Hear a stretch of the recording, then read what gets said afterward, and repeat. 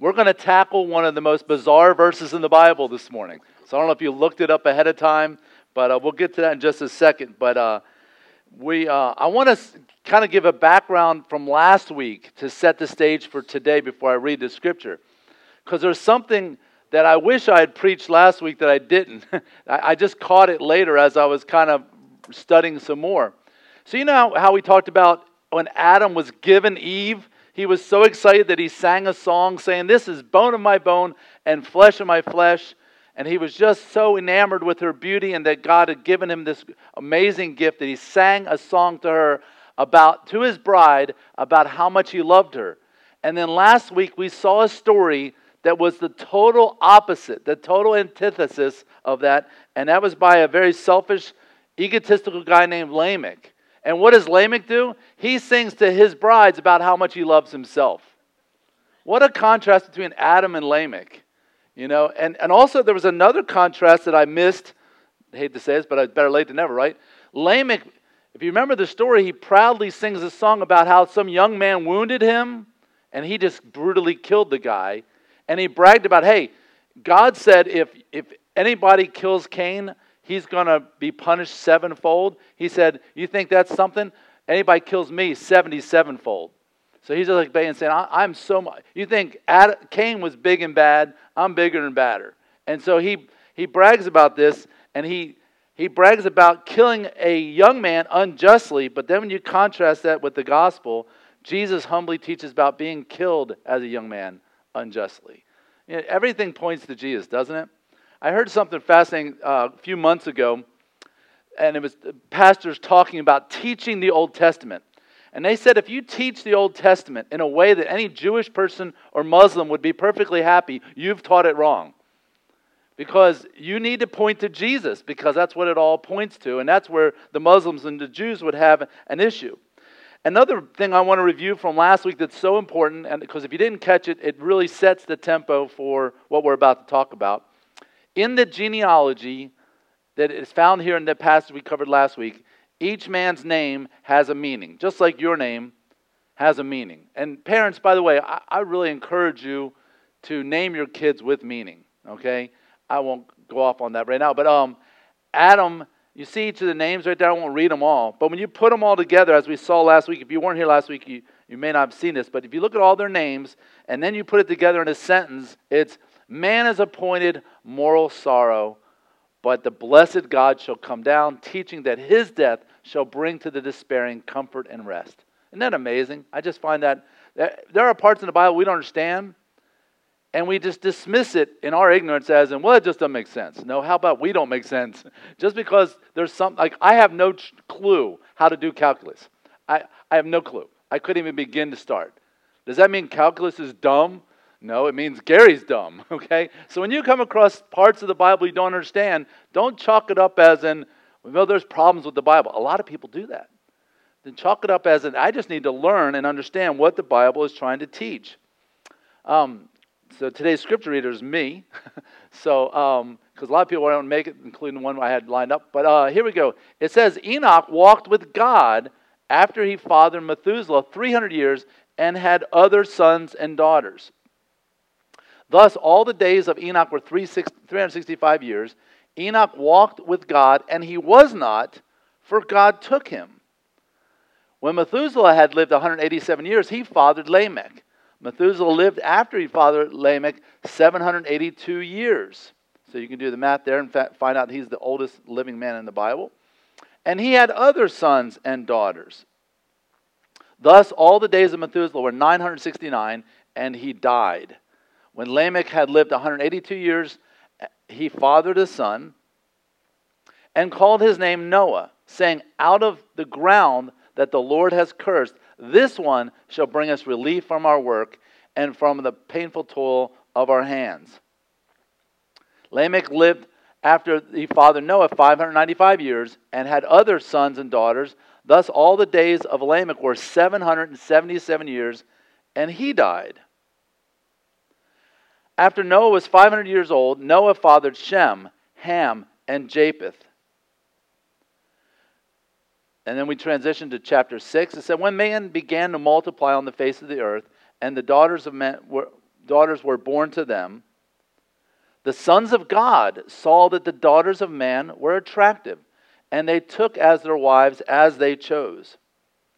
Then the Lord said, My spirit shall not abide in man forever, for he is flesh.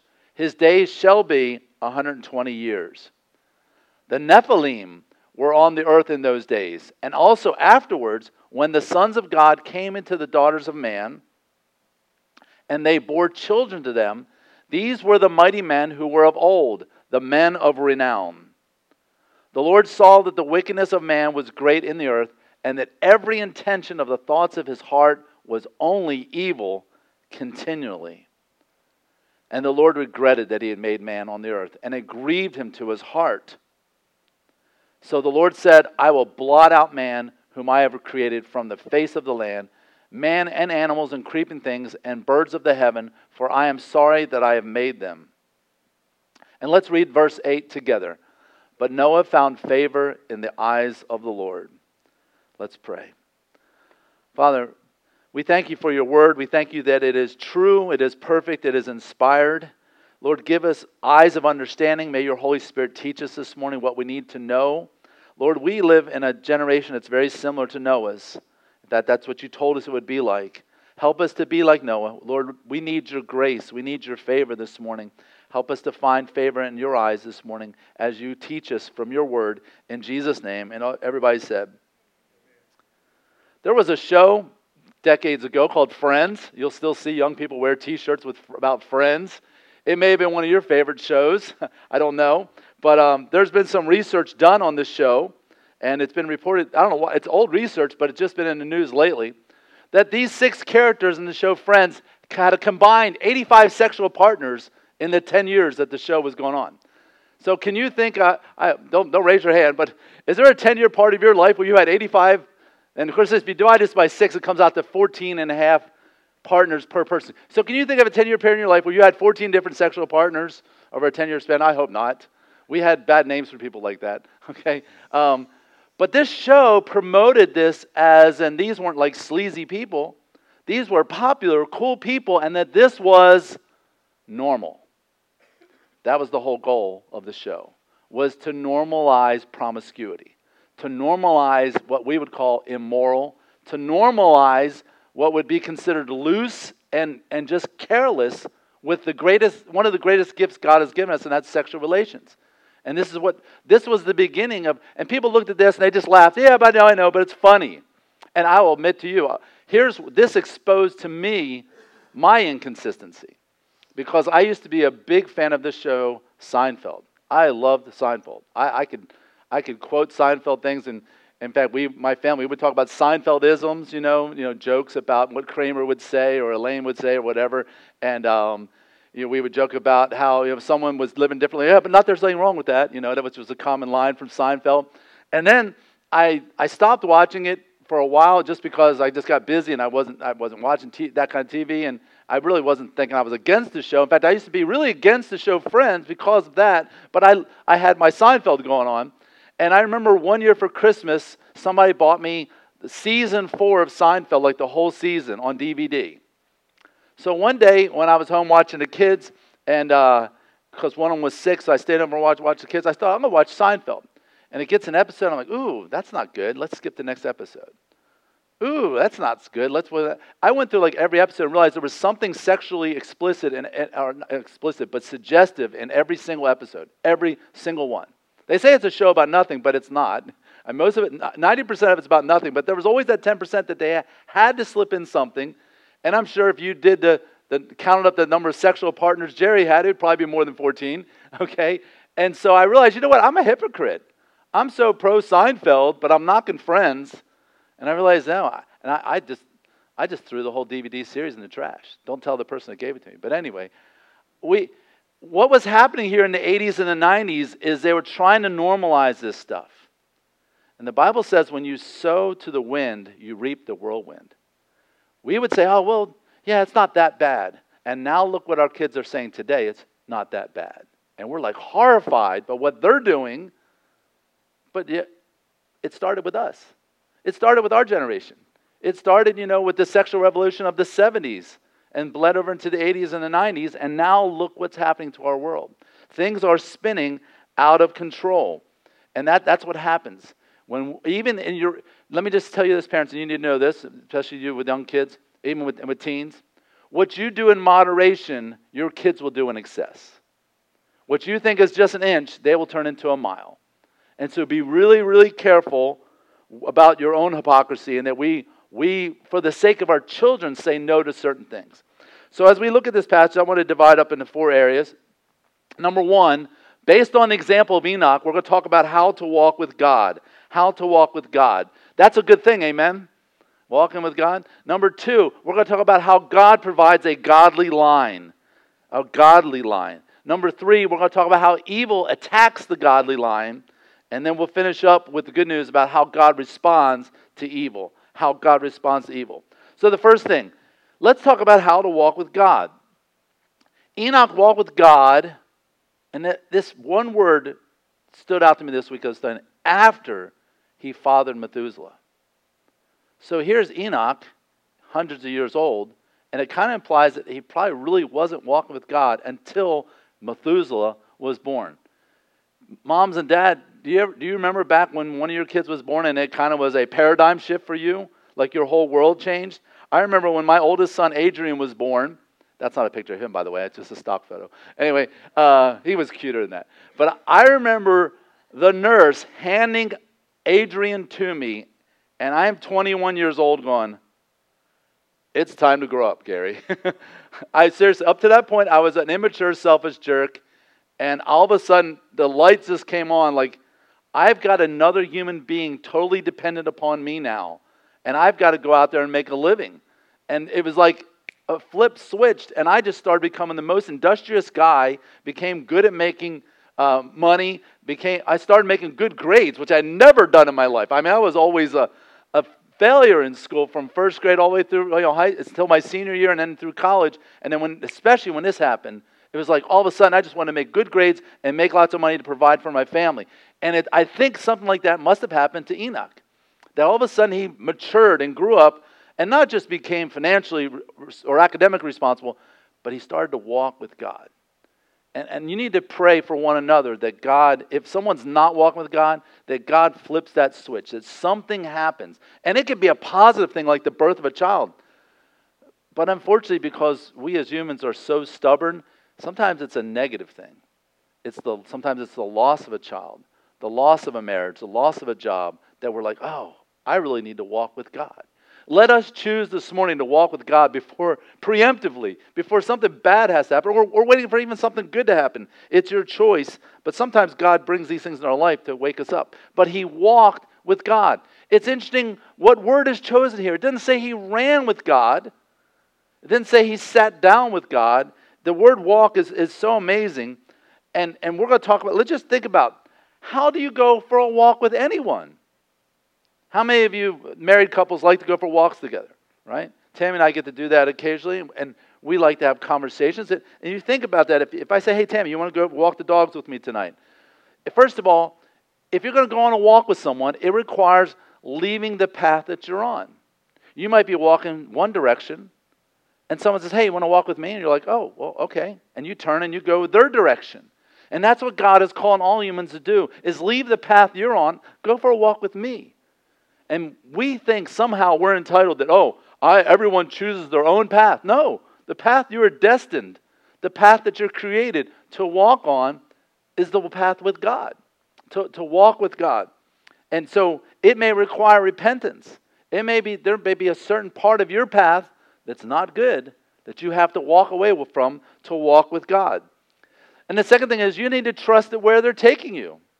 You say, God says, hey, come walk with me. Okay, yeah, where are we going? Well, you'll see. Just come walk with me. And sometimes there's hills and there's valleys and sometimes there's dark places that God may walk us through. But just like David prayed, even though I walk through the valley of the shadow of death, I'll fear no evil. Why? Because you're with me. And what is David doing in that psalm? He's walking with God through even a difficult time. Thank God for difficult times. And when we're walking, we don't just walk in silence, do we? We have a conversation while you walk. That's part of walking with someone. That's the best part of walking with someone, is the conversation. And so you're talking, and they're talking and you're listening, hopefully, and they're listening. You know, it's interesting. I hear people say this often, and it's unfortunate, and I try not to let my face show my disappointment or have any type of remark. I just nod, They're like, well, I don't really read the Bible, but I pray all the time. I'm thinking, that's not good. How would you like for your spouse to never listen to you, but just blah, blah, blah, blah, blah, blah, blah, blah, blah, blah, blah. And you're like, hey, do I ever get a turn? Do I get to talk here? And I would think if you weigh who has what's more important to say, I think it would be, the scale would be heavily tilted towards God, right? And so God has given us 2 ears and 1 mouth so that we do twice as much listening as we should do talking. And so I'm not saying don't pray. I'm saying listen to God by taking in the Word of God and pray, talk to God, do both. But if you're walking down a path with a much wiser person, I think you should do more listening than talking. Again, God wants to hear us talk, but not to the removal of the listening part. Also, when we're walking with someone, we have to realize it's not a race. It's not how fast you walk. It's just that you walk with them. And that progress is made one step at a time. And that's so important because I often see people who come to Christ and they want everything in their life to change like this. And we live in an instant society. We want the microwave to go ding, and then there it is, it's ready, everything's ready. And it just doesn't work that way. And if you struggle with your sin at all, which I'm sure you do like me, that you wish you would make progress faster. You wish you would kick this faster. You wish you would be more mature now. You wish that you knew your Bible better now. And you just have to realize it's one step at a time, one step at a time. But when you're consistent and you stay with it, you will make progress over time. And then we see that you don't want to stray from the path.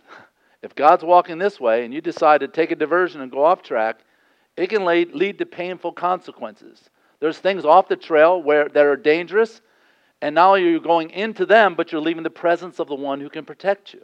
And disobedience does that. 1 John 1 says, if you walk in darkness, you're lying and don't do the truth. You can't say, I have fellowship with God, but I'm walking in darkness. We need to walk in the light as He is in the light. Another thing about an observation about just walking with someone is that if you do stray from the path, the sooner you get back on, the better. How many of you older adults can say that's true? Amen? You know that's true. You know that, man, you may have had a time in your life where you strayed from God and you wish you'd gotten back sooner because you just can't get those months back. You can't get those years back. We need to get back on track. It doesn't mean that God cannot use your mistakes, your sins, your flaws, your failures. He will use all of it. Thank the Lord He does. But life would be so much better and less painful if we would just stay on the path.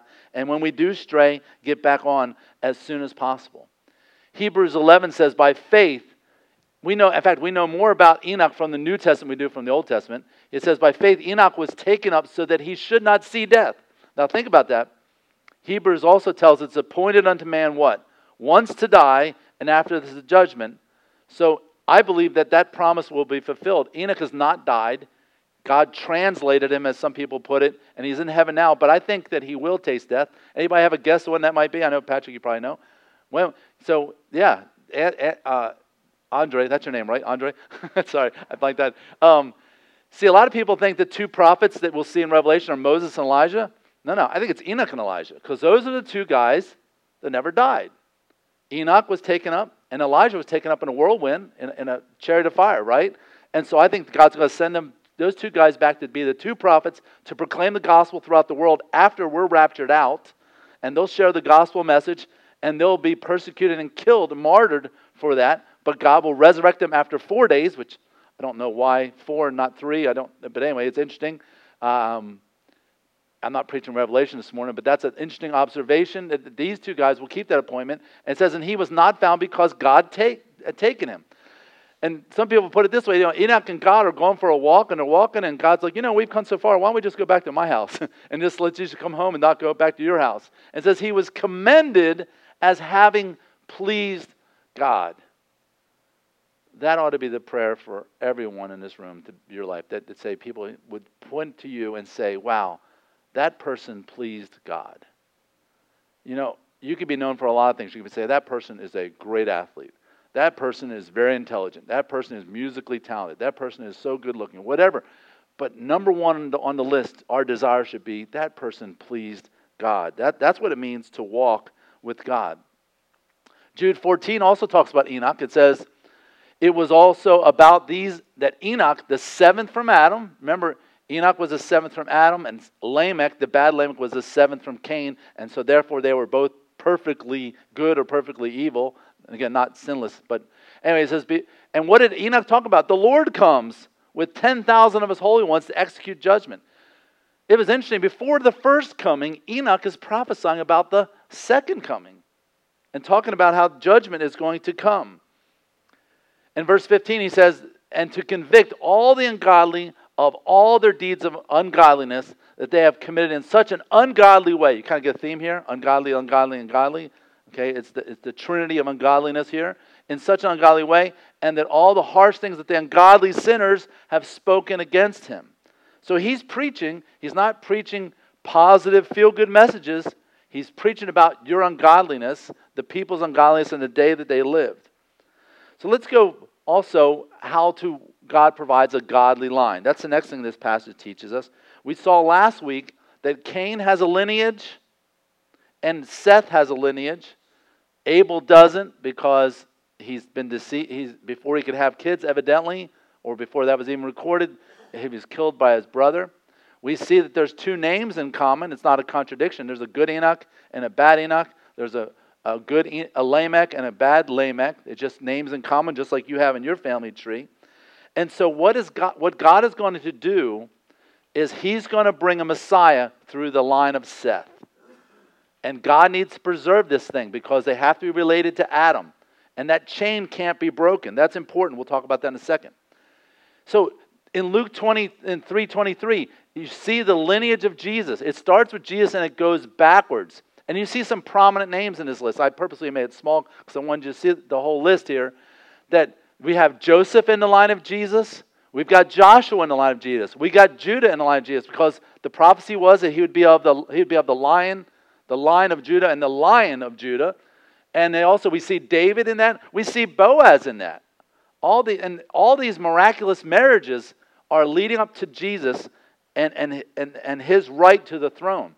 We also see Abraham, Isaac, and Jacob are all in this lineage. Shem. Okay, what's interesting is Shem was not the oldest, but every time Noah's sons are listed, Shem is, even though he was born third, he's listed first. Why? Because he was the one that was leading to the seed of the Messiah. Noah's there, the good Lamech's there, Methuselah's there, Enoch's there, Jared, Mahalaleel, Canaan, Enos, Seth, Adam, and Adam was the son of God. And you see Jesus' lineage, his genealogy, traced all the way back to Adam, and Adam being produced by God. This is important because what God is doing, this line can't be broken. From Adam to Jesus, this line is the production of the Messiah, the second Adam. So we see this guy named Methuselah, and what's interesting about his name is, when he dies, it shall come. What's going to come? Well, they knew now, the flood. It means the judgment of God. When he dies, and sure enough, I believe that when Methuselah died, 2 weeks later, they entered into the ark.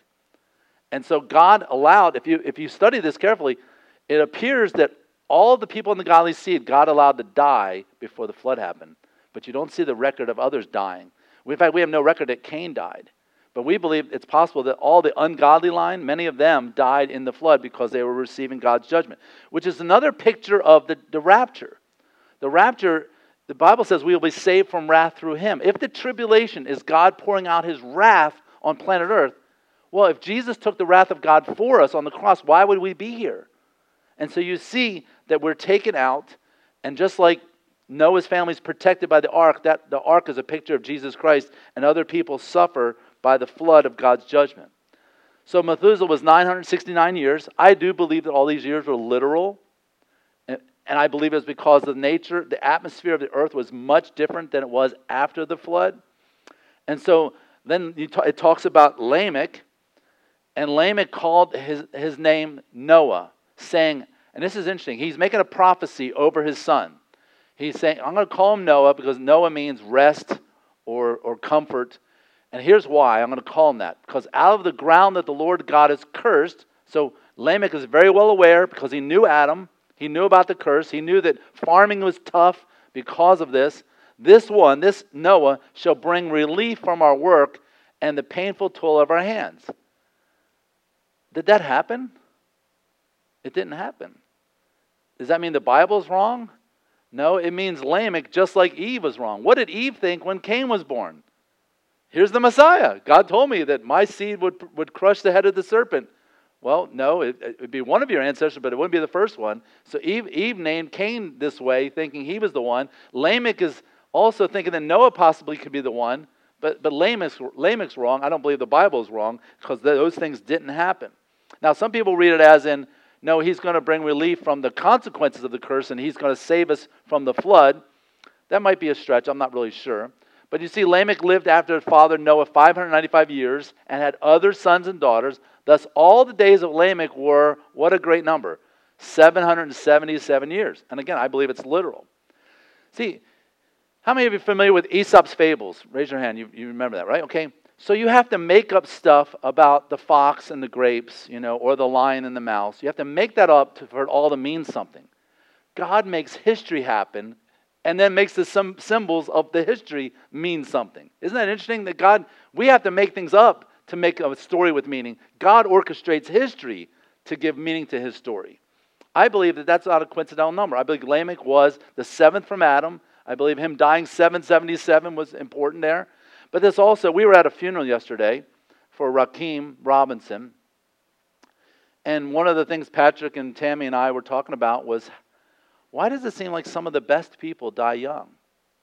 Why them? Why not this drug dealer over here? Why would you take Laura? Why would you take Susan? Why would you take Rakeem? Why would you take, and you can just go down the list of your good people, right? And one of the things we said, we'll never fully understand why God does that, but one thing we do understand is it's a message to the rest of us. Hey, we need to step up. We need to step up. Their life is an example. And Lamech, everybody around him's living 800, 900 years, and he dies maybe 200-ish, 180 years or less than everybody else. Why? Because it was time for other people to step up, possibly. So it's not how long you live, it's what you do with the years God gives you. So after Noah was 500 years old, Noah fathered Shem, Ham, and Japheth. But again, if you look at it carefully, Japheth is the oldest, but he's not listed first. Another thing that's interesting here, and I never realized till this week, is I believe, like it said about all the other people, that he had other sons and daughters. I believe Noah had other sons and daughters. That's not just a speculation, because there's another verse in the previous chapter that talks about Noah's granddaughters, but his kids aren't even old enough to have kids yet. So unless Japheth got married at 10 and then had kids, and then they had kids at 10, super young, and I don't even know if those numbers even add up, that's just a stretch. We're talking about Noah's older sons having kids. Because, and that also means that, did Noah not have any kids till 500? That's not likely at all. So, what I'm getting to is, Noah got in the ark with 3 of his sons, knowing that some other sons, daughters, granddaughters were out there and died in the flood. So we kind of think Noah and his whole family all had it all together, but they didn't. I mean, some of them did. And it even makes you wonder, did all 3 of these boys just go along with dad and just like, I know this is crazy, but I guess we'll just do it. And I want to be respectful of my dad. And then once they got on the ark and the rain started flooding, they're like, whoa, this is real. Maybe it was Ham that got on there and said, we'll sit inside this boat for a few days, and when the food starts running out and it doesn't rain, maybe we'll get out, But then they realized, whoa, and this boat's tossing and turning and all that stuff. And maybe they became believers on the ark. We don't know. But it makes for some healthy, sanctified speculation. Think about what was all happening. But even more importantly, that Noah had kids who didn't get on. And God forbid that we have kids who don't come to Christ. Can I just say this morning that your number one priority in life is that your kids know Christ? And that the children of Revolution Church and the teens of Revolution Church, that every single one of them hear the gospel, hear it clearly, but just as importantly, that we live the gospel. God forbid that any one of us would be a deterrent to the gospel. Like that they would point to our hypocrisy and say, well, that's why I'm not a Christian, because my parents or some man in our church or some person in our church, whatever. And you've heard, man, how many of us have heard stories who say, yeah, I don't go to church anymore because I got hurt. You know, again, you still go to the dentist. You probably had a bad dentist somewhere in your life and you just found a new dentist, right? Anyway, so let's go to the third thing here. So God's providing this godly line from Seth, but Satan knows, wait a minute, this is how the Messiah is going to come. If I can mess up the line, if I can cut the line, Messiah won't come, and I will be the ruler of this earth. So when man began to multiply on the face of the land, okay, God told them to be fruitful, multiply, and they're doing what families do. And daughters were born to them. Now, it's interesting. The previous chapters were all about the son of so-and-so, the son of so-and-so, the son of so-and-so. And now all of a sudden, we're going to talk about the daughters. What a contrast here, as you'll see. And they were born to them. Then the sons of God. So what does that phrase mean? Now, if you go to the New Testament, that's us. But we're not in the New Testament, right? Biblical interpretation all depends upon what one word? Context. Context, context. We're in the Old Testament. What does the phrase sons of God mean in the Old Testament? It never means us. It never means believers. In fact, all throughout the Old Testament, and 3 times in Job, sons of God is referring to angels. Okay? Sometimes it's referring to positive angels, sometimes referring to fallen angels, but it's always referring to angels. Okay? So here's what's happening here, and this is my interpretation of this, and I'll give you several possible interpretations, but you choose which one you think is right. The sons of God saw that the daughters, so these angelic beings who are the fallen ones, because good angels wouldn't do this, right? Saw that the daughters of man were attractive, and they took them as their wives as they chose. It's interesting. This is like a hyperlink back to Eve. Eve saw that the fruit was attractive, and she took. See how the word's there? This is one of those hyperlinks. And so, both were off limits. Of all the trees of the garden, you could freely eat. But she has to choose this one. And God also told the angels, hey, these human beings are off limits, but these fallen angels are going to break God's law in the situation. And here's the irony in this passage. The evil one, Satan, the serpent, makes the forbidden fruit look attractive to the woman. And now women, who are the forbidden fruit, if you will, to the evil angels, now look attractive to them. Just an amazing irony in this situation. In fact, there's a chiasm in this passage right here. You see in verse 1 that when men began to multiply means be fruitful, multiply, have kids. And then the second part of verse 4 says they bore children, which is part of the being fruitful and multiplying. And then it moves inward that the sons of God saw that the daughters of men were attractive and they took them as their wives and they chose. And then verse 4 parallels it, talk about the sons of God came into the daughters of men. So what does a chiasm do? It points us to what's the most important point of the passage. Then the Lord said, my spirit shall not abide in man forever, for he is flesh. His days shall be 120. What a drastic reduction. God's like, you know what? You guys live so long, you don't learn any lessons. You live 900 years, and you're not learning anything. In fact, the longer you live, the more you can sin. So I'm knocking the age level down. And of course, this will be post-flood too. That'll contribute to it. But to 120 years. And how many years did Noah preach? 120 years, okay? So God's saying, many of you are going to die off before this flood and after that. And then, of course, God adjusts the age level a couple times in the Bible. Here he says that my spirit will not abide in man forever. I'm not going to let him live as long as I've let him live. And so it'll be 120 years. So you see that drop off. And when you study the Bible, and again, this only makes sense if you take these ages literally. You got people, Adam living 930, Methuselah 960, which he was the higher than most, Noah 950, but then in a dramatic drop-off, and you'll see it continue to decline, Abraham, Isaac, Jacob, Moses, Joshua, okay? And so they get around to 120 years. But then things continue to change, and God adjusts the life again. In Psalm 90, verse 10, he says, the years of our life now are 70. And if even by reason of strength, if you really want to live hard and you try hard and stay healthy, you might live around 80. And to this day, what do people live? in the 70s and 80s. And so the Bible is very clear about that. It's interesting, James Madison University did a biological study on human bodies, and if people ate like almost perfectly and worked out almost perfectly, how long would a human body live? And without any reference to the Bible, they said about 120 years. That your body, if you don't block your arteries, and you don't have a stroke, you don't get hit by a bus, and you take really good care of yourself and eat right, your body's eventually going to wear out and you'll live to approximately 120. Interesting that once again, the Bible's right. So verse 4 says, the Nephilim were on the earth in those days. Now, the Nephilim, some people believe were giants, okay? And some people believe that the angels cohabiting with women produced this. But notice that the timing is not there. The Nephilim were on the earth in those days, and then also afterwards, this cohabitation happened.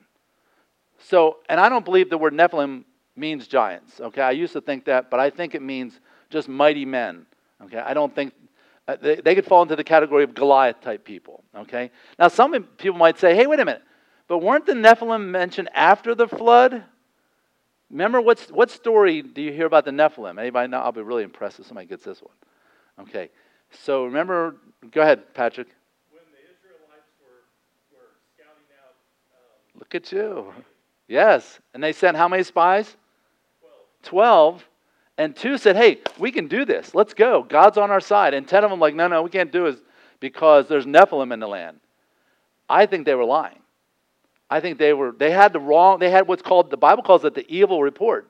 I don't think that the guys were giants in the land. And I don't mean, I'm not talking about Goliath, I'm talking about like abnormal, like superhuman type giants. I think that their report was evil, so we can't trust what they said because the Bible says that the Nephilim were taken out. That was part of the reason God did the flood. And so, anyway, that timing doesn't work out, but again, I'm willing to debate that or be wrong on that. So, once this cohabitation happens, they bore children to them. Now you think, how did that happen? Angelic beings, which are spiritual, with women who are physical. Well, how many times, first of all, every time in the Bible, what gender is assigned to angels? Always male. Now, it doesn't mean there's not female angels. If there are, they just weren't worth mentioning for some reason. But anyway, so all of your little statues of blonde-haired, blue-eyed women with wings, just throw them in the trash or sell them at a garage sale or something like that. I don't know. Or don't put any stock in them anyway. But they're always male, so that part works, right? But, and then when you see Gabriel or even the 2 angels at the tombstone, the tomb, of Jesus, they have a physical body. At least they appear to have a physical body. But let's just say that's just an appearance. Well, let's fast forward to Revelation. The Antichrist, okay? He gets up, takes over the world. He suffers a wound to his head. He dies, and he resurrects. But Revelation tells us that Satan entered into him. So here's a physical man, the Antichrist, who comes back to life, but he becomes back to life because Satan is in him. So Satan can possess a physical body. When the demons asked Jesus to cast them out, where did they want to be cast to? Into pigs, to some type of physical body. So here's my theory on what's happening here. I believe that there was men who became demon-possessed, and that's what caused this. And this is what Satan is trying to do, is to mess up this godly line. And so these men, these offspring, were the mighty men, not necessarily giants, that were of old, and men of renown. They just became mighty warriors. So again, what in the world is going on in this bizarre, crazy passage? Well, there's 2 primary theories, and really 3, but I'll just stick to 2. Number 2 is it has 2 variations. First of all, some people think that when it talks about the sons of God, it's just talking about godly people who were in Seth's line, and the daughters of men were the not godly people, Cain's line. There's no angels involved here at all. But again, that phrase, sons of God, doesn't mean that anywhere else in the Bible. And so we let Scripture interpret Scripture. So I don't believe this one. I think the minority of theologians hold to this view. And then the second view, as I've already kind of explained, that the sons of God here are fallen angels and the daughters of men are human females. Now, let me just, again, not from speculation, let me prove that from Scripture. So it says, we go back to Genesis. God says it's through the woman and her seed or her offspring, her ancestors, that Satan is going to be crushed and that Satan is going to bruise his heel. This is all reference to Jesus, our Messiah. And so what I believe is happening is Satan is trying to destroy the godly line of Seth in order to thwart the coming of the Messiah by corrupting it and making it a polluted race. If you look at Jude, watch this. It says, and the angels who did not stay within their own position of authority and left their proper dwelling. You know how the Bible talks about this tabernacle, your body as a home or a tabernacle or a house, okay, or a dwelling? Angels had a certain type of body or dwelling, and they left that to take on what was not their proper dwelling. And watch this, they're kept. So those angels who did that, this is something that happened somewhere to Jude, and prior to Jude, that happened, that there was some type, it said the angels who did not stay. In other words, he's saying there's certain angels who did this. Not all of them did this, but some did that. And those angels are now kept in eternal chains under gloomy darkness until the judgment of the great day of God. Now, and then verse 7 says, this happened just as Sodom and Gomorrah and the surrounding cities, which likewise indulged in sexual immorality. So wait, what did he say? The angels, what was their sin? He says that they didn't keep their, somehow they left their physical dwelling and they're going to be judged. And what they were doing was just like Sodom and Gomorrah, sexual immorality. So where in the Bible do you see angels involved in sexual immorality? It has to be this story. And they pursued unnatural desire. Human women were off limits, just like the fruit was off limits to the woman. Now the women are off limits to the angels, but they broke through the barrier and they rebelled against God. And 2 Peter talks about the same thing. It talks about if God did not spare the angels when they sinned. Talking about a certain group of angels who committed a specific sin, but he cast them into hell and committed them to the chains of gloomy darkness to be kept under judgment. Now, if that happened then, if this is all fallen angels, then who were the demons bothering Jesus and people in those days? It wasn't all of them. There were certain angels who participated in this sin, and God took those angels and said, you know what? I was going to put you in the pit at the end of Revelation, but I'm going to just put you there now. So there's some angels still, so there's less than a third now roaming about bothering us. We don't know how many participate in the sin. But hopefully that makes sense and Scripture interprets Scripture. So, and it goes on to say in verse 5, and it says, and God did not spare the ancient world, okay, the world prior to the flood, but preserved Noah, a herald of righteousness, with 7 others, his wife, 3 sons, 3 daughter-in-laws, and he brought a flood upon the world of the ungodly. So, what you see through the situation is many people were corrupted by this weird, bizarre sin of these fallen angels.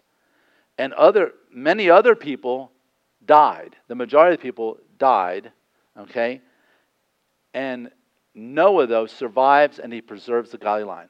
It came down to 2 human beings, Noah and Shem. And everybody else was destroyed. But guess what? Through these 2, through Shem specifically, the line of Jesus, the Messiah, comes out. I mean, you talk about cutting it close. Everybody in the godly line died except for basically Shem, and Noah had already given life to him. So God preserves it right down to the wire. So some people say, well, Gary, do you really believe in a literal worldwide flood? I believe it's literal, and I believe it's worldwide. If it wasn't worldwide, think about this. Noah had how long? 120 years? If it was a local flood, why not just pack up and move? 120 years, you can get halfway around the planet if you walk pretty steadily, right? Okay? I mean, he's got a long time to move away from this local flood. So the answer to that question is yes. I absolutely, a very big yes, I believe in a literal flood. But I believe that for 2 reasons, and I think you should too. Number 1, there's geological evidence all over the planet of a worldwide flood. I mean, there's stories of all cultures of a worldwide flood that are beyond what it would. If it was a local flood, then why do we have people in Tibet telling stories about a worldwide flood, which is 1,000 miles away? In fact, here's some seashells found in Tibet on the mountaintops, okay? This is in West Texas, up in the hill country, in the highest places in Texas, seashells that are fossilized. This is in the Grand Canyon, not anywhere near any water, okay? And then this is in Santa Cruz, California, a fossil of a whale on top of a mountain. This is recent. All over the world, you see sea creatures at the top of mountains. Worldwide flood. I mean, there's just no other explanation for it. And what's interesting is scientists, the two things they attack is creation and the flood. Because if those two things are true, the Bible's true. And those two things picture the whole plan of salvation in those two stories right there. So, the second reason, though, and this is even more important, is Jesus cites the flood as a historical fact. And I'm going to side with the guy who rose from the dead over any scientist. If he rose from the dead and he says Noah's true, then I believe it. Jesus says this in Matthew 24. For as in the days of Noah before the flood, they were eating and drinking and marrying and giving in marriage. In other words, they're just living life without God, just going along about their day. Until the day, a specific day, literal day, that Noah entered into the ark, a literal ark. So I think Jesus thinks this whole story is literal. You know, it's great to have in your nursery little Bible pictures, but when you have this boat with Noah and a couple of elephants and a couple of giraffes, it creates this weird idea in your kids like, that's not true, you know, because the ark was, you need to put a realistic ark in your child's nursery room. No, just kidding. You need to teach it to them later in life, though, for sure. So, we talked about how to walk with God as our example of Enoch.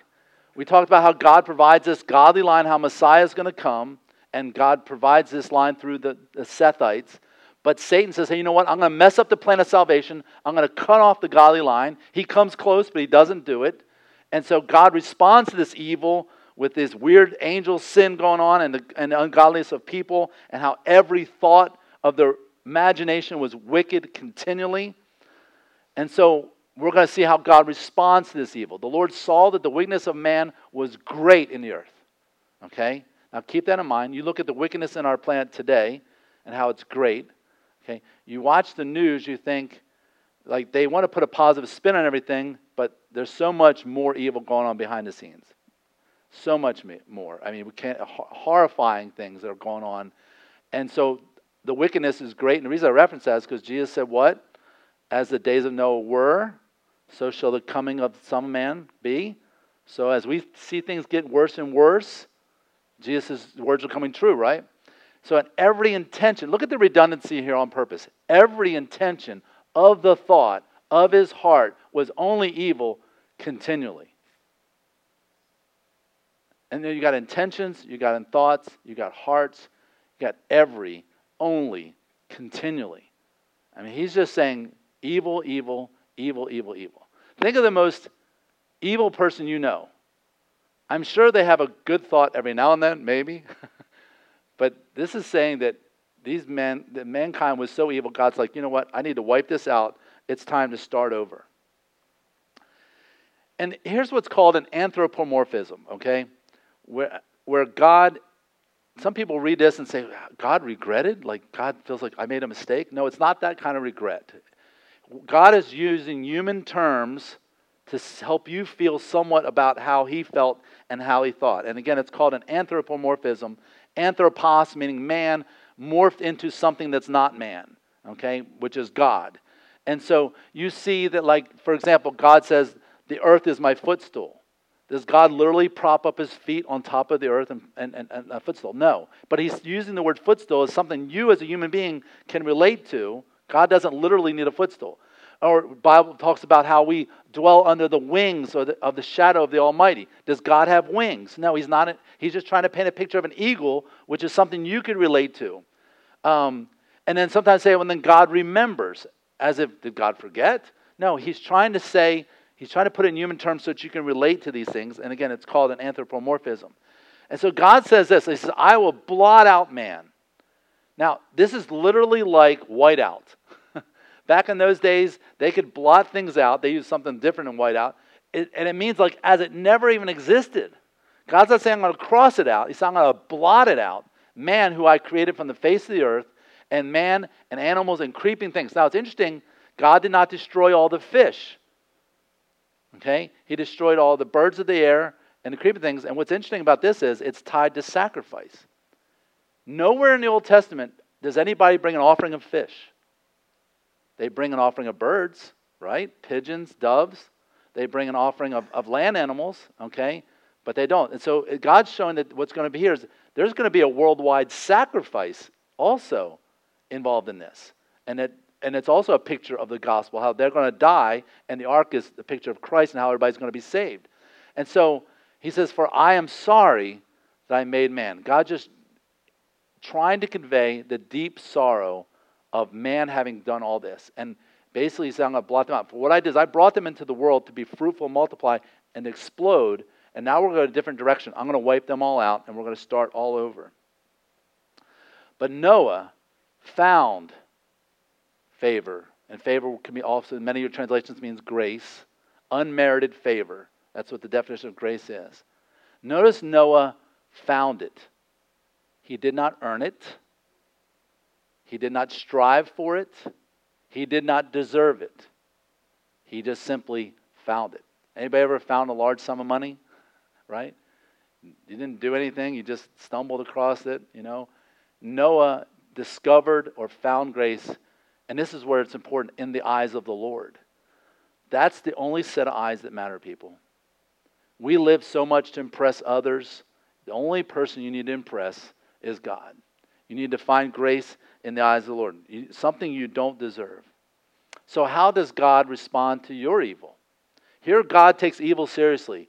He destroys the planet. He destroys all the life on the planet.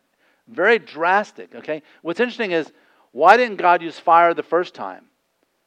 Because again, it's a picture of the gospel. And think about this.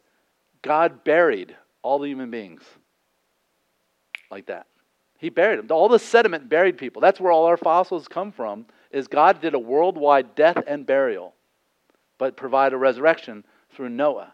And God takes evil seriously. And God takes the evil in Gary's life seriously.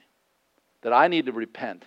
And I need to watch every thought and intent of my heart and make sure that it's continually focused on Him and not on my own selfishness. So how does God respond to our evil? He responds with grace. Ephesians 2:8 says, for by grace, the same thing that Noah found, you have been saved through faith. You simply trust in Christ. And this is not of your own doing. Man, isn't it? It's just sad that there's people meeting on Sunday mornings all around the world in churches that are saying, keep trying, keep being good. You be good enough, you'll go to heaven. We went to a funeral yesterday, and it kept being said over and over again, take care of your business, keep working hard so you'll make it to heaven. I'm like, is that right, Patrick? Is that about what they were saying? Take care of your business, they kept saying. No mention of the death, burial, and resurrection of Christ. It was just so discouraging. And yet, it's not of your own doing. It is simply a gift. It is simply a gift. And what is a gift? Something that someone offers to you. The downside of that is you can reject a gift. Someone can offer you something and say, no, I'm good. No thanks. God offers the gift, the most incredible gift, of His Son Jesus Christ, who died for every sin you committed. And He took them and He buried them in a borrowed tomb. And He rose again so that you can live again with Him for eternity. All you have to do is give your life to Him and receive the life that He gives for you. Let's bow our heads and pray. Father in heaven, thank you so much for loving us, just like you loved Noah. You looked down in a very wicked world, and you chose a man and gave him grace. You looked down in our wicked world, and you chose us and called us to be your children. Thank you for the grace of Jesus Christ demonstrated on the cross, in that while we were yet sinners, the precious Son of God died in our place. Father, help us to take sin seriously, because you take sin seriously.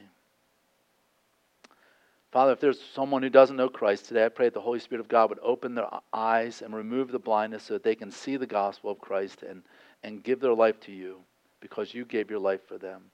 We thank you for what you're doing in our lives. Pray that we would grow because of the Word of God, that the seed that was planted today would not be plucked up by Satan, but it would find root and bear forth much fruit in our lives.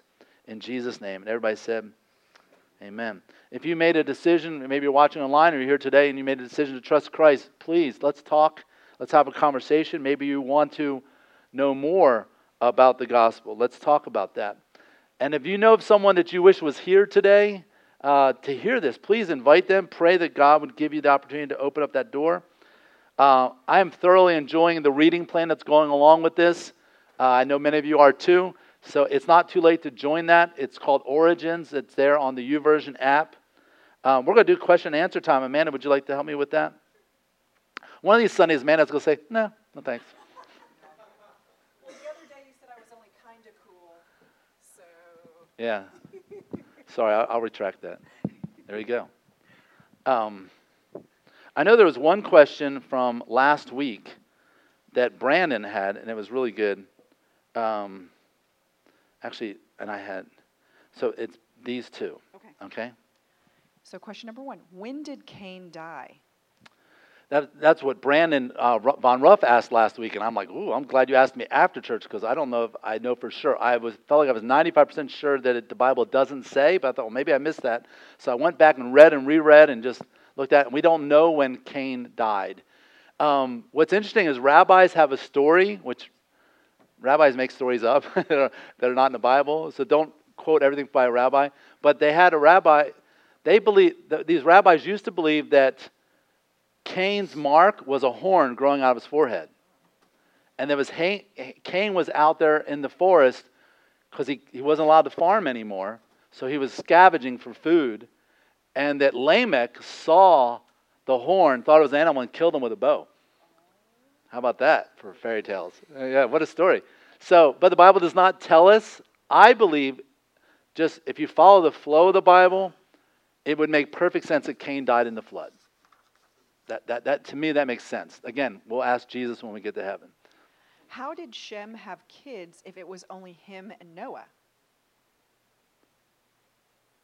No, I meant that they're the ones preserving the line. I didn't mean to imply that they're the only ones on the ark. Shem, Ham, and Japheth all had wives on the ark. So Shem and his wife produced children. Okay. What are your thoughts on the book of Enoch? So,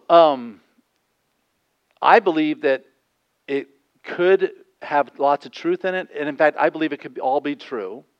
But I don't think we're missing anything from our Bible. And here's why. What did John say about Jesus? That if we recorded everything he taught and everything he did, the volumes of this earth cannot contain all the books it would be. So Jesus taught a lot of things that are not in our Bible. Jesus performed a lot of miracles that are not in our Bible. So they're true. Truth exists outside the Bible. 2 + 2 is 4. It's not in the Bible. Okay?